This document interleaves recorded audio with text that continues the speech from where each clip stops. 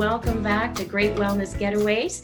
As we've been sharing in our podcast the last few days, it's a little different. We have been talking about some great wellness getaways across all types of travel in this great land of Canada.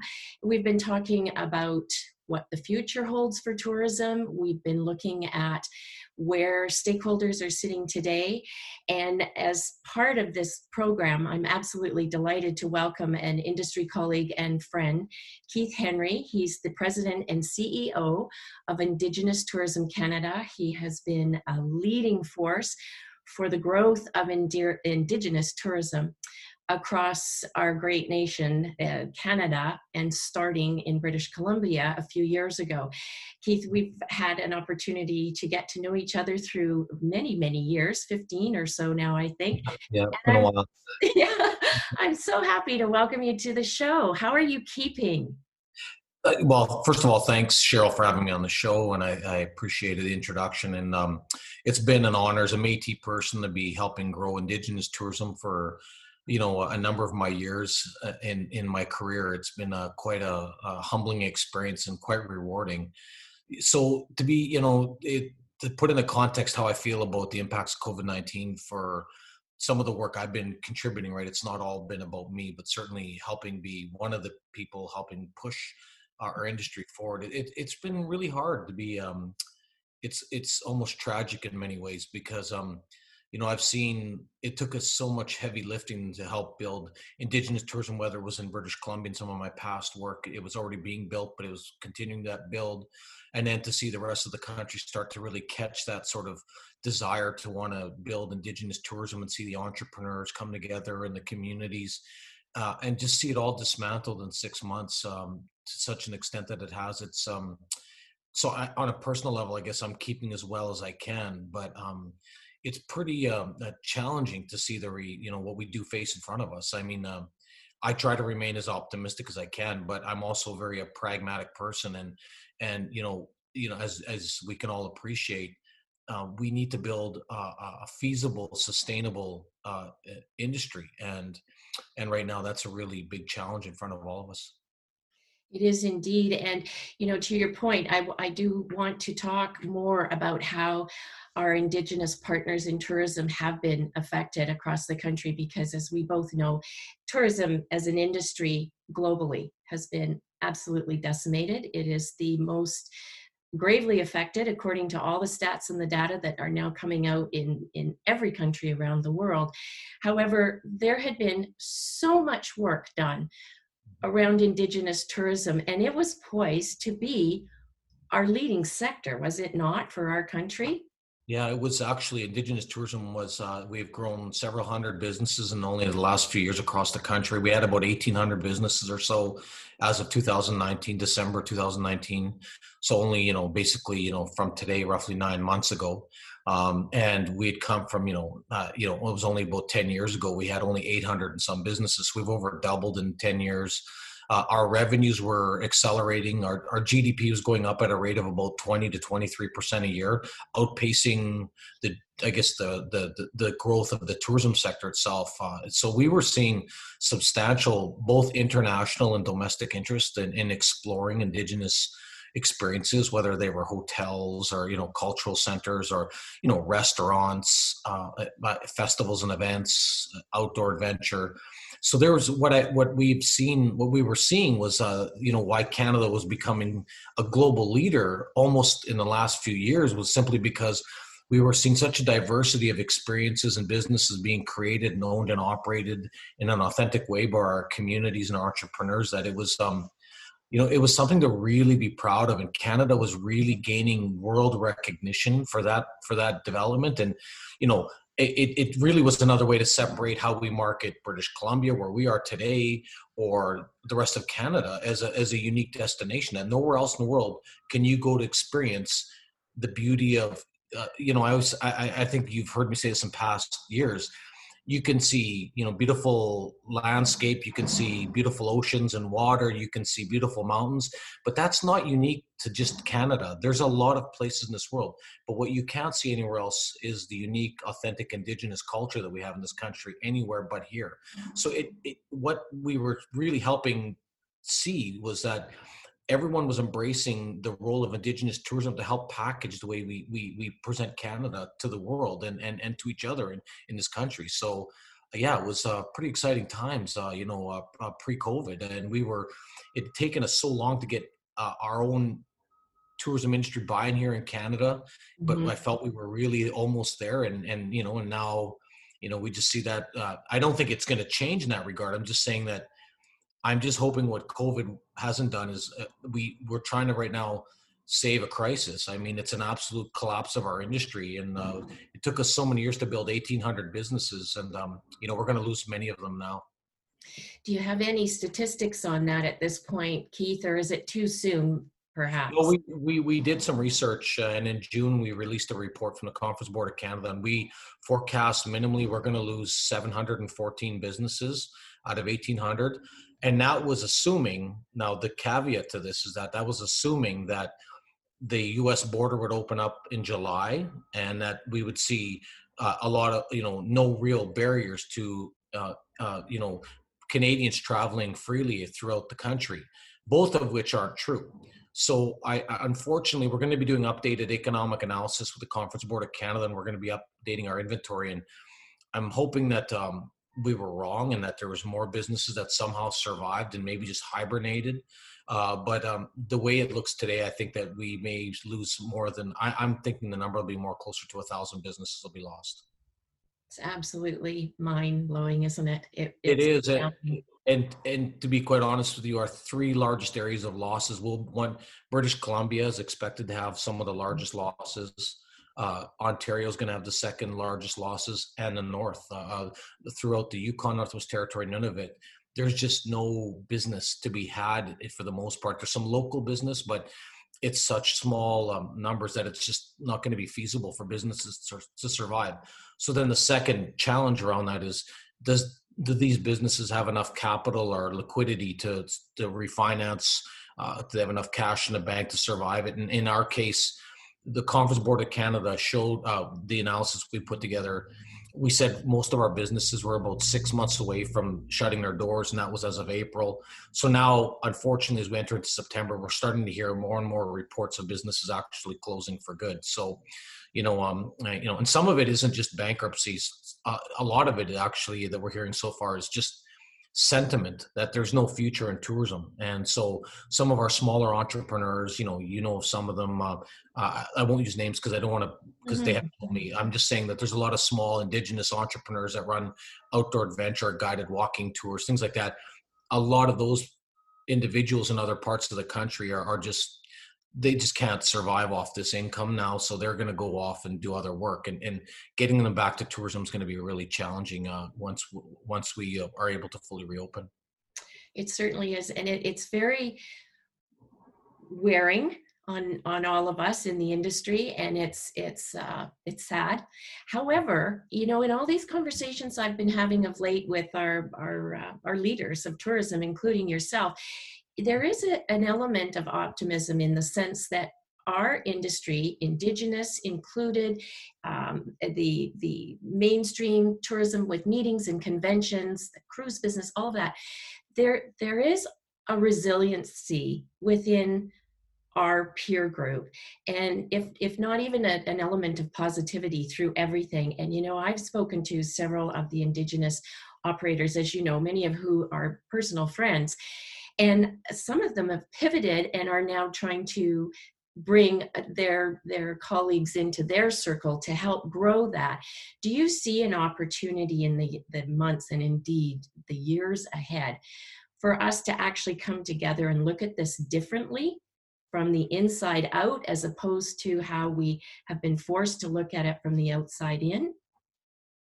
I absolutely do. I think that, we've all, like, I mean, the essence of our industry has all been small, sort of intimate kind of settings. We're a small group, many of our businesses. So it's something we've kind of been already a part of, and really we've focused on.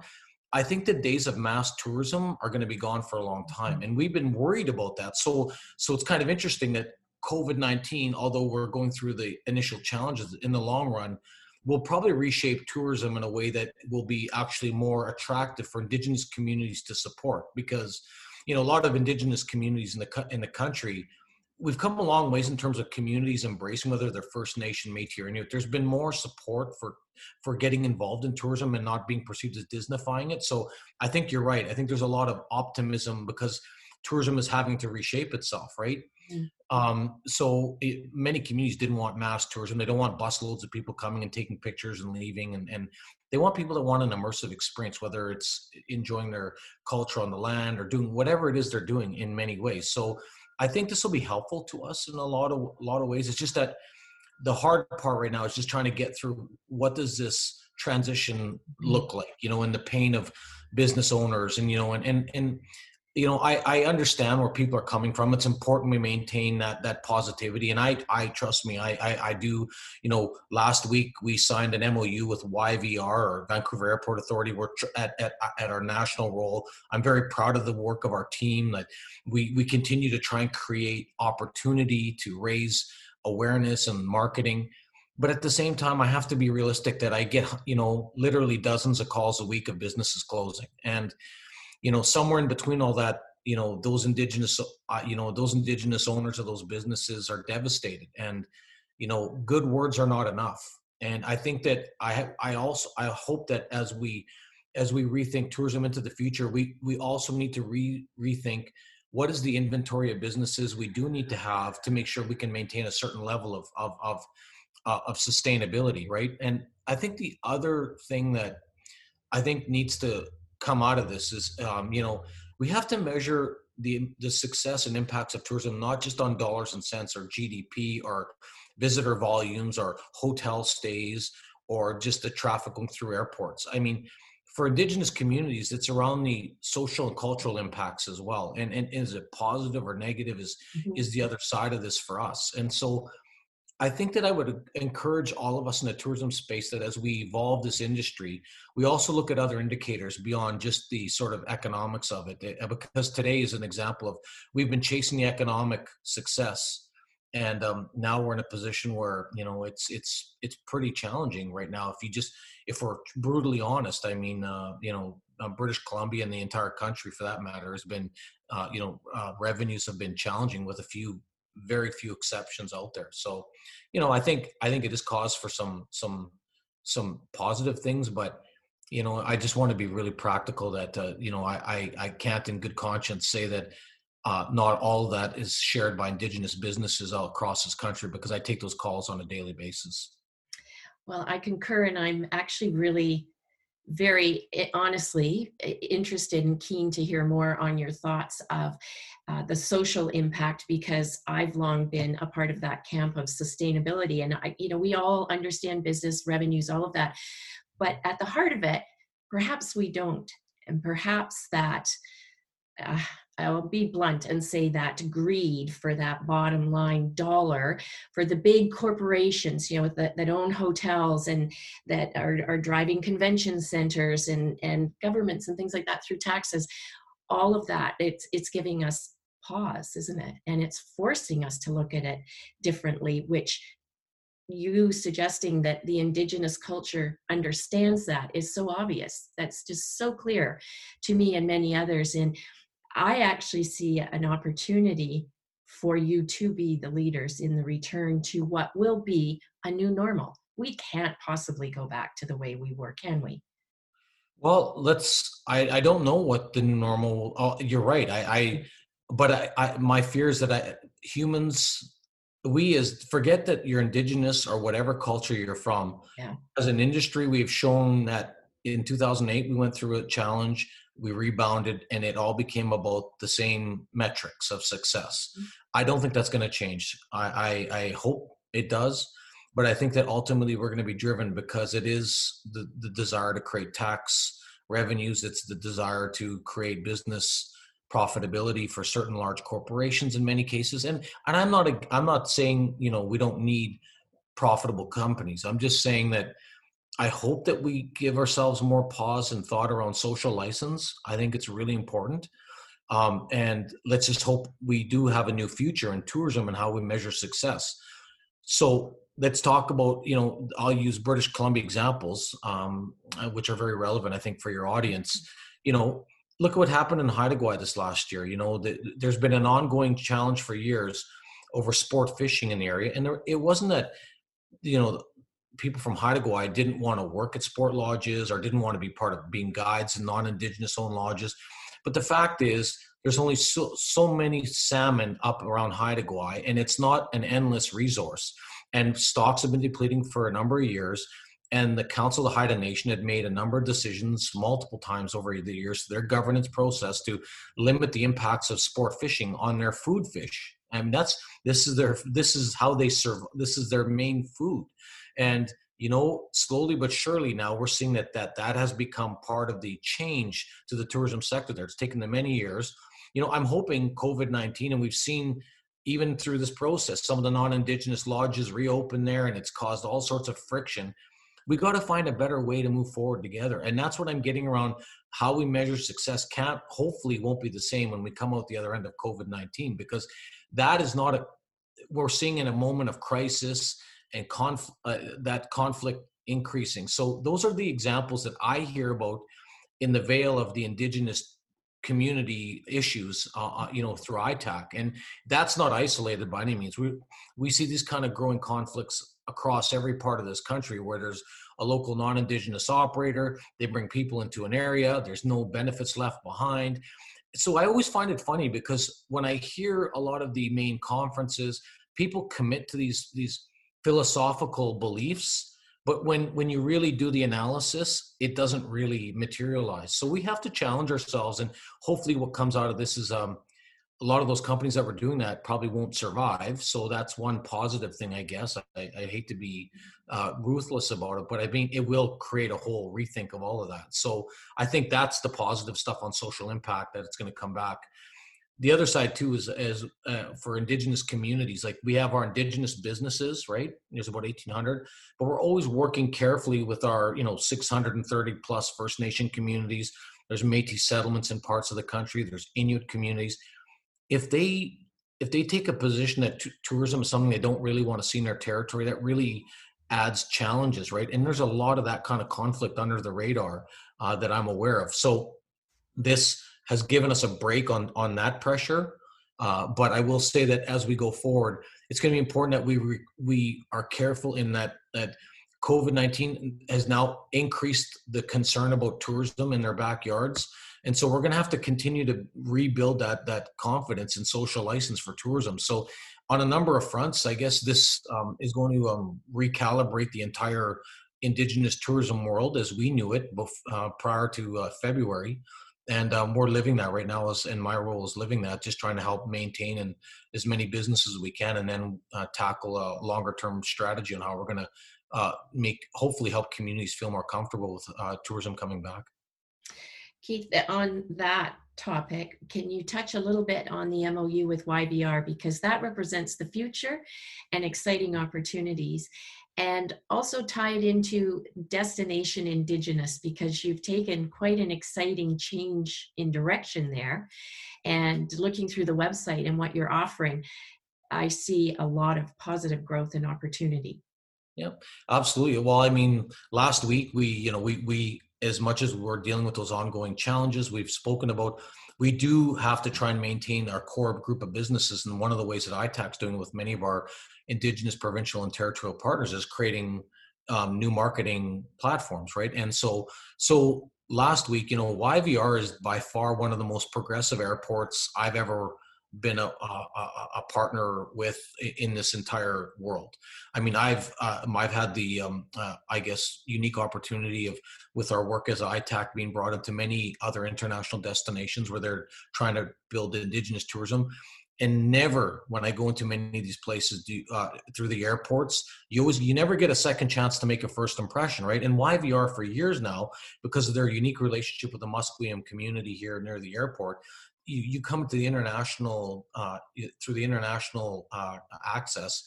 I mean, it's an absolute beautiful Indigenous welcome, and it's what sets that airport apart from any other in this country. If you go to Pearson's a beautiful airport, but it's just brick and mortar, and it's got a lot of nice amenities, And yes, it's got a nice Air Canada lounge, and it's got all these wonderful things about it. But you don't get you don't get any Indigenous welcome. If you're an international guest that wants to understand the culture of Canada, there really is not much there, right? And I don't mean disrespect to the airport, but No, no. But it makes so you so proud, doesn't it? it does. When you walk through, you just go, oh, I'm home. It's, Absolutely. So with it's so that, beautiful. and we want visitors to understand when you come to Canada, whether or not they go enjoy an Indigenous experience, we hope they do, but we want them to realize there's something different about Canada. It's not just 150 plus years old, it's thousands of years old. And here's part of that what makes it a special place. You're coming to somewhere beautiful and special. And so we loved it. So when we started to think about, since we were working with YVR since our conference at the International Indigenous Tourism Conference at Kelowna last year, they approached us well, we've been talking together for some time, and then we agreed, let's get an MOU done. COVID hit, so it delayed it a bit, but we've been working on that for about a year. And basically, I was so excited last week when we had the signing. We held it at the Osqueu, their air terminal. So it was wonderful to do it at an Indigenous-owned airport or airline company located on their grounds, and then with the Musqueam First Nation. And it was really to signal, here's a new partnership, a 3-year partnership, and it's about really how else can our Indigenous tourism industry play more of a visual role in YVR is really what it's meant to do, whether it's video content throughout the airport, bannering going up to the airport on the roadways. So there's a whole set of tactics we're now putting in place to back up that work. And YVR was very progressive and saying, we want to do this. We didn't want to do it for political reasons. We know visitors are interested, so let's give them what they want. So it's great. That leads us into this whole rethink of how we've created Destination Indigenous. We want, we launched this last year also at the International Indigenous Tourism Conference, and it's a way to continue to create Canada as a unique Indigenous destination that wherever you go, whether you're here in Vancouver where I am today, or you're in Toronto, or you're in Halifax, or you're in Yellowknife, or you're in Nunavut, everywhere you go, this is an Indigenous country. It's an Indigenous land. And we have unique experiences that we want you to try and make it easy for you to find. So all of these things kind of go in tandem, of course, and the new platform has the interactive map, and it's got more of our business profiles, and it's just making consumers more and more aware of that platform. So it's been an exciting time. Like, as I said, it's despite our challenges, our industry is trying its best to try and create domestic support and awareness. And I think, I know our Indigenous businesses our Indigenous tourism businesses that are on that platform are very proud and really need that marketing support because they just don't have the revenues coming in to invest a lot of marketing on their own right now. So these things are really important for them. And so we're going to continue to, over the course of the next 12 months, we have a series of other things we're working on that we hope to have other sort of public profile of Destination Indigenous with other major partners. So, we're doing these things as we speak. And it was I have to say last week was really exciting. I felt like, okay, we're officially now in recovery. We're in recovery. We're moving forward. That's it. Yeah. So good. And you need those little bursts of inspiration along the way. We all do. And that's part of what all of this wellness is about, is that, it's the mental acuity. We have to keep going through this. We have to be positive, which last question, quick, if you don't mind. We've got some new leadership at the helm with Destination Canada. Marsha Walden has left Destination BC, where she's been for almost 7 years. And she's taking over for our country nationally. I know there's been some great collaborative opportunities with you together. Do you see this growing into a bigger opportunity now? And I don't want to put you on the spot. You don't have to tell any secrets, but there's no secrets, we're excited. I absolutely very excited because I've known Marsha. I consider her a really good professional colleague and friend. I worked with her in my role in BC before. As soon as she got that new role, we connected. We've had we've had a couple of really good conversations. So what I like about Marsha is that person, that role at Destination Canada has to have an appreciation of the wide variety of interests and needs to rebuild tourism in this country right now. And I believe Marsha's experience in BC was, is a very large player in the tourism space. She has that. And what I especially appreciate is that she really understands the importance of Indigenous tourism. So I'm very excited. I think she's going to be a great ally. And, we have an MOU with Destination Canada, and this is going to continue to, like, I felt they've been without a full-time president CEO there for the last basically year. And so I really am relieved that they've got someone now we can really work closely with. And we've already started some great collaboration. Oh, that's exciting to hear. Well, my friend, this has been highly informative and enjoyable. And I know that we've got, we have such tremendous leadership with you at the helm with Indigenous tourism, but your team, as you said in the opening, is so much a part of it. And you're surrounded with great collaborators and players who want to see the success that you had earned so much before come to fruition again. And I know it's going to happen. We just, as you said in one of your letters that you addressed people, that we got into this together, all of us, and we're going to get out of it together, aren't we?